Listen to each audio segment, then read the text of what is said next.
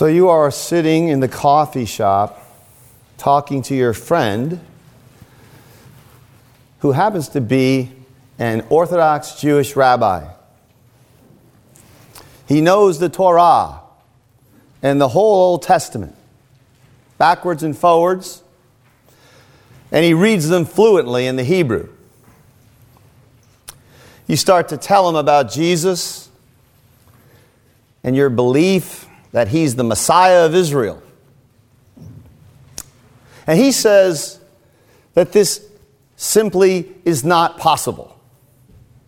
It is not possible for Jesus to be the Messiah. He cites to you a bunch of passages from the Old Testament about the kingdom that's to be ushered in when the Messiah comes. You see, he says to you, you see, the Messiah, when he comes, destroys our enemies. He exalts Israel.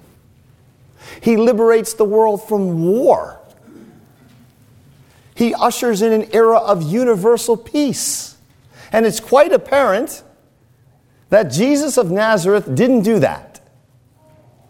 So he cannot be the Messiah. You say, look, I think I need another cup of coffee. You go back and get a refill and use the time to think over a response. You sit back down and you say, well, you know, there are other passages about a suffering Messiah, about a crucified Messiah. There's this lowly servant of Isaiah who's not going to break a bruised reed or extinguish a smoldering wick. And so what the Messiah does first and foremost is he atones for our sins, you say, and through that eventually comes the fruition of all the other passages. Of course, he's heard this before and he disputes your interpretation of those passages, but he's a charitable man. He realizes that Christians see these texts differently. He politely agrees to disagree. And like the vast majority of Jews in the world, he remains skeptical of the claim that Jesus of Nazareth could possibly be the promised Messiah from the Hebrew prophets. Now, if you translate that conversation into a first century coffee house in Palestine, you will have a good idea of the question behind today's text. That the Jews of that day, including the disciples, have their doubts about Jesus' claim that in his life and in his teaching, the kingdom, the promised kingdom has arrived. You remember, even the great John the Baptist, well into Jesus' ministry, has to ask from prison, are you the one we are expecting, or should we look for someone else? This is astonishing, isn't it? And I think it's fair to say, John knew his Old Testament. But John knows that Jesus' ministry seems rather impotent. It's facing fierce opposition. It looks like we have an itinerant rabbi who's unable to garner the support even of Israel. Forget the nations. And to the powers that be, in Rome, he looks like a confused prophet sent to some defeated backwater people in the corner of the empire somewhere. I mean, the weakness of refusing even to confront the Roman overlords. And the sheer weakness, the ineffectiveness of sowing and talking about this kingdom. Enough with all this kingdom of God has arrived stuff. Where's the victory and where's the promised international glory? We're suffering under the hands of these Romans. So we're not dealing here with a peripheral issue. It's an issue that has great psychological weight and moment for first century Jews. Now, Jesus is quite clear that the central fact of his ministry is that he ushers in the kingdom of God. And he's also quite clear that this is a universal claim, a cosmic claim.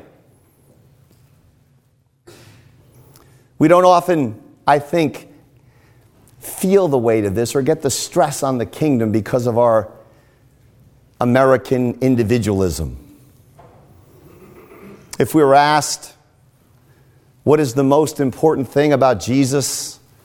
We would probably say that he died for our sins.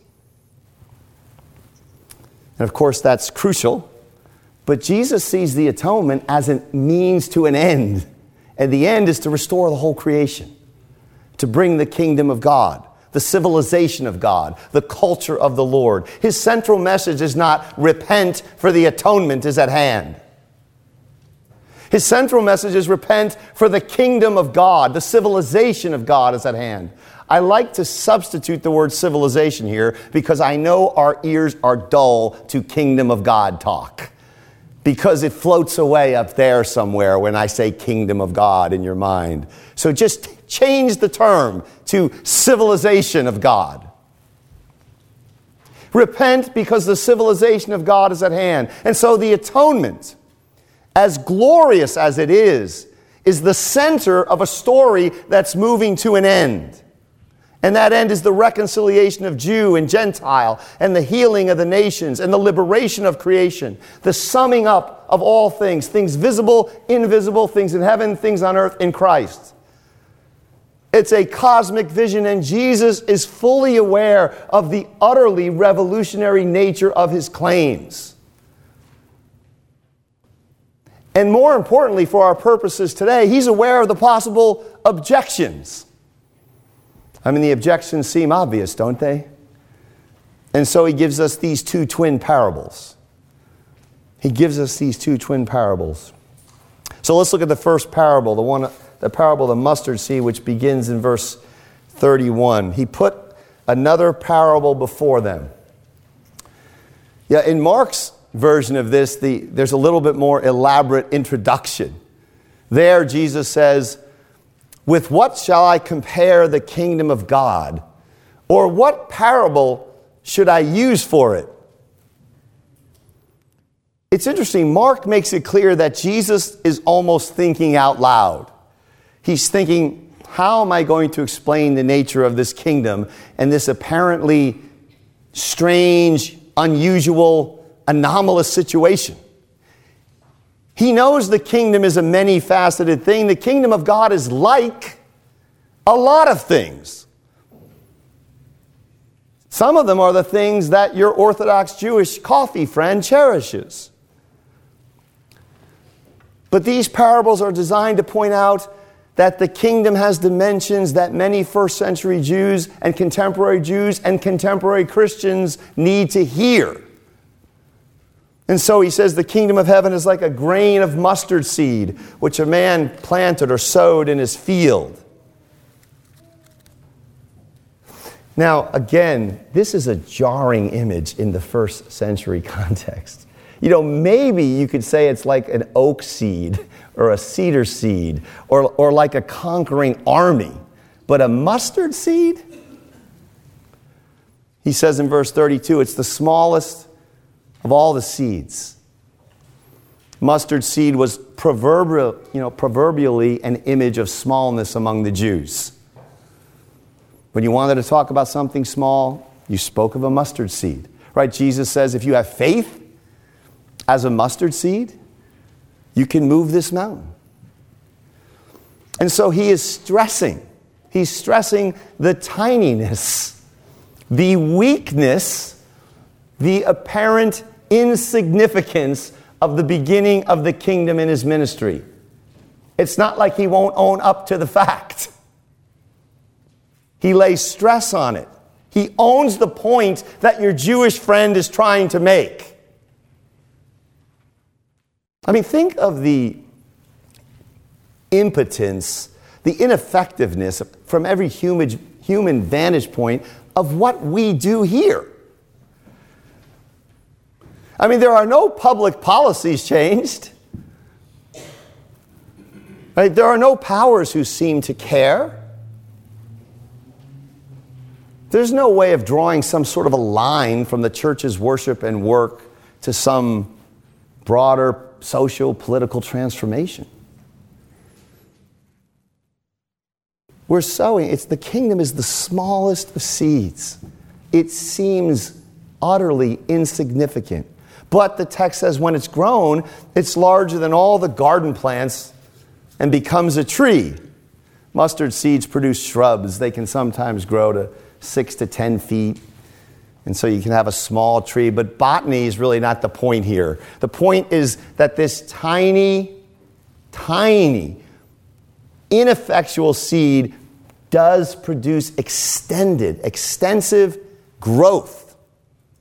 And there's a connection, Jesus wants you to see, between the tiny beginning, the weak beginning, and the wonderful growth. And as it comes to maturity, the Lord goes on and says, the birds of the air come and they perch or they make their nests in its branches. Now, this is a rich image. An image that your friend in the coffee house would understand comes from the prophets. Throughout the Old Testament, kingdoms are often likened to trees. In Ezekiel 17, Israel is planted, the prophet says, grows into a tree, and then the birds come and rest under its shade, and the birds almost certainly there represent Gentile nations. So this is a powerful image rooted in the prophets. And the point is clear. The kingdom is starting small, but its growth will be great. So great that the nations currently at war, alienated and unreconciled, will be drawn into its orbit. So the second parable, the parable of the leaven, it makes much the same point. Only here, the emphasis is not on external growth, it's on internal transformation. The first parable is about external growth. The second is on internal transforming power of the kingdom. So the text is in verse 33. He told them another parable. The kingdom of heaven is like yeast that a woman took. The first parable has a man as the sower. The second parable, a woman as the baker. Both of these parables, the man and the woman in them, have been given rather, shall we say, creative, allegorical interpretations of in the history of the church. The man who sows the mustard seed has been seen as Christ, and the progress of the seed has been seen as the progress of Christ's life. The woman has been seen as Mary, or perhaps the church. But neither the man or the woman are the point of the parables. The point in both parables is the process. The point in both parables is the process that takes place by sowing seed or baking bread. So the woman takes leaven. It's interesting. Leaven is often used in the Bible negatively, right? Paul uses it in 1 Corinthians 5 as a type of evil. The Israelites had to eliminate leaven from their houses before the Passover. But here it's clearly being used positively. The kingdom of heaven is like leaven. So we need to let the context of Scripture determine what the image means. It's a very important principle of interpretation, isn't it? The fact that Satan can be called a lion does not mean that in another context, Jesus can't be called the Lion of the tribe of Judah. And so here the woman takes the leaven, which is a good thing here, and she hides it in a large amount of flour. Some translations say 3 measures, something like 150 pounds. It's a great amount of flour. And so Jesus' kingdom is not only tiny, it's also hidden. It's tiny and it's hidden, like the treasure that we looked at last week. It's buried. This is important to grasp if we're not to become discouraged in our work. Right? The kingdom of God is small by human standards. It's ineffectual. It doesn't have any power players, any lobbyists, any resources on its side. And not only is it small, it's hidden. Just as you have died and your life is hidden with Christ and God. This hiddenness is a permanent feature of what it means to be in Christ. When He is revealed in glory, then you who are now hidden shall be revealed. So the kingdom's not only tiny, it's hidden. And she hides the relatively small amount of leaven in a large batch until all of it is leavened. So this is the note of transformation. This kingdom, small and hidden as it is, permeates the whole batch and transforms it. This kingdom will permeate all of life. It will grow into a tree and the nations will come and rest under its shade. It will permeate the dough of civilization. Jesus says, don't be discouraged. Right? The point of these parables is really simple. It's clear. The kingdom has come. Yes, Jesus says, it has come in a weak way. It has come in a hidden way. But it is destined for dominion and ultimate transformation of the world. Yet there is a caution. There's a caution that needs to be entered right here. You can overread these parables and think that Jesus is teaching some kind of gradual, incremental, evolutionary removal of evil from the world. But remember, 2 weeks ago, we had the parable of the wheat and the tares. And that should give us pause. Right? These texts do teach that the kingdom will gradually advance. But it's clear that it's not going to advance in a straight line. These texts do not teach that things will simply get better and better. They just teach that eventually, in some fashion, under God's providence, the kingdom will conquer the nations. And the kingdom will permeate all of life. But we must remember that evil and good will grow side by side till the end of the age as well. You know, in partial fulfillment, if you step back from this parable, think of this parable. Here's Jesus of Nazareth, right, in Palestine, telling this story to, the disciples, maybe a few hangers-on. He tells the story. Well, what can we say about it 2,000 years later? Well, we can't prove it like we could prove a geometric theorem or something like that. But we have, in fact, seen this type of process in the history of the church. That confused, questioning band of disciples would turn the world upside down, and the gospel of this kingdom would topple the Roman Empire. That's what would happen in the next 300 years. That's pretty close to an empirical verification of the parable, I'd say. They did not eliminate all evil from the world, but the plant of the kingdom has grown large. And the leaven of this gospel has worked to transform. Right? There is no Europe, no Western civilization apart from this gospel. This is not to say that all the nations are Christian nations in any simplistic sense, but it is to say that this gospel has leavened and transformed civilization and drawn nations into its orbit and impacted their lives in a profound way. I've mentioned before, Christianity in China had 1 million adherents in 1900. 1 million. And today, in spite of all these horrific conditions for growth over the past century, there are about 100 million Christians in China. And we know that this leaven, this little mustard seed, is growing explosively in sub-Saharan Africa. It's growing in Latin America.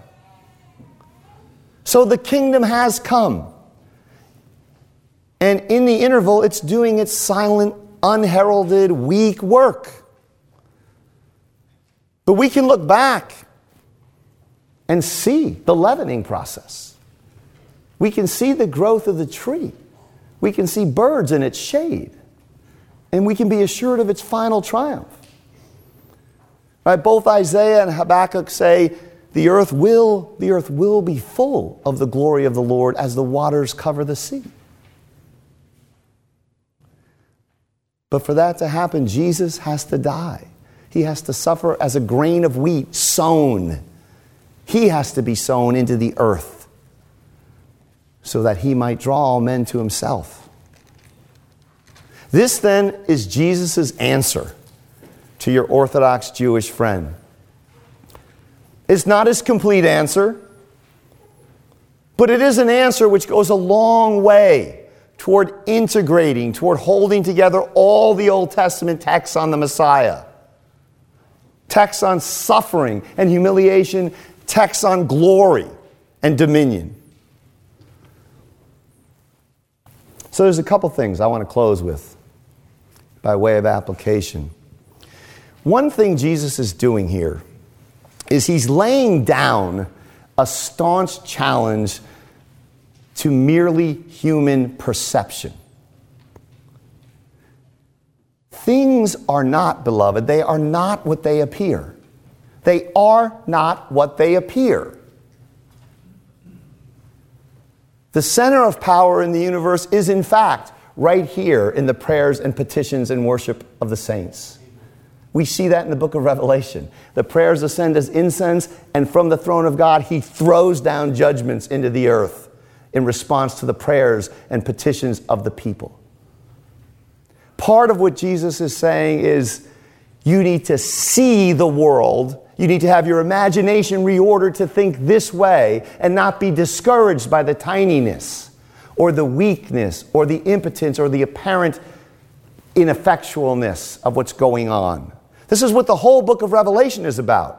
The whole book is designed to get suffering little ragtag groups of churches smaller than this in Western Asia Minor, on the rim of the empire, who are beginning to suffer persecution and harassment from the Roman emperor, right, and his underlings. It's to get those churches to see that what is actually happening is that the Roman beast is digging its own grave. Right? And that its demise is about to happen, and that the prosperity of the martyrs is assured. The whole book of Revelation is a way of saying to the church, things are not what they look like. They are not what they appear in Iraq and Syria. Because those martyrs are around the throne of God. Right? And their weakness and their ineffectualness and their slaughter at the hands of these fanatics is such that now God throws down judgment in the earth in response to their cries. What they are doing now is they are saying, "How long, O Lord?" So there's a kind of seeing that Jesus is trying to get his disciples to embrace. The weakness of God is stronger than the might of men, in Paul's terms. That's the point. The weakness of speaking words and sowing words. And so these texts are also a call to patient endurance. You know, farmers and bakers, you know, they learn to be patient. I would guess, I've done no study, but I would guess there are not a lot of farmers on cholesterol medication. You know, there's a certain rhythm to it. There's just a certain kind of patience. Right? These are professions that Jesus picks that the result is out of your hands. You sow, you hide leaven, and then growth happens wonderfully, almost miraculously, without your aid. You can't control the outcome. You can just sow and leaven. But you can't produce any growth. So why worry about it? Be patient. Be patient. And that means that you are called to sow, to hide the leaven of the kingdom in whatever situation you find yourself in. And you have to trust that God will magnify, or he will leaven your leavening. Even our small works of service beyond all proportion. I mean, that is what has happened here. One itinerant rabbi preaching to this disjointed band has produced this civilization. And so, you know, beyond all human calculation, keep doing the little things. Because God will make them effectual. Acts of kindness and encouragement, teaching your children, being faithful, doing what you do in your job, cleaning, cooking, serving, evangelical witness, deeds of mercy. You labor in the dawn of everlasting results. You're doing what Jesus did, and you're partaking in the work of this kingdom. So do so with the sure hope and confidence that it will come forth in all of its glory and splendor. Amen.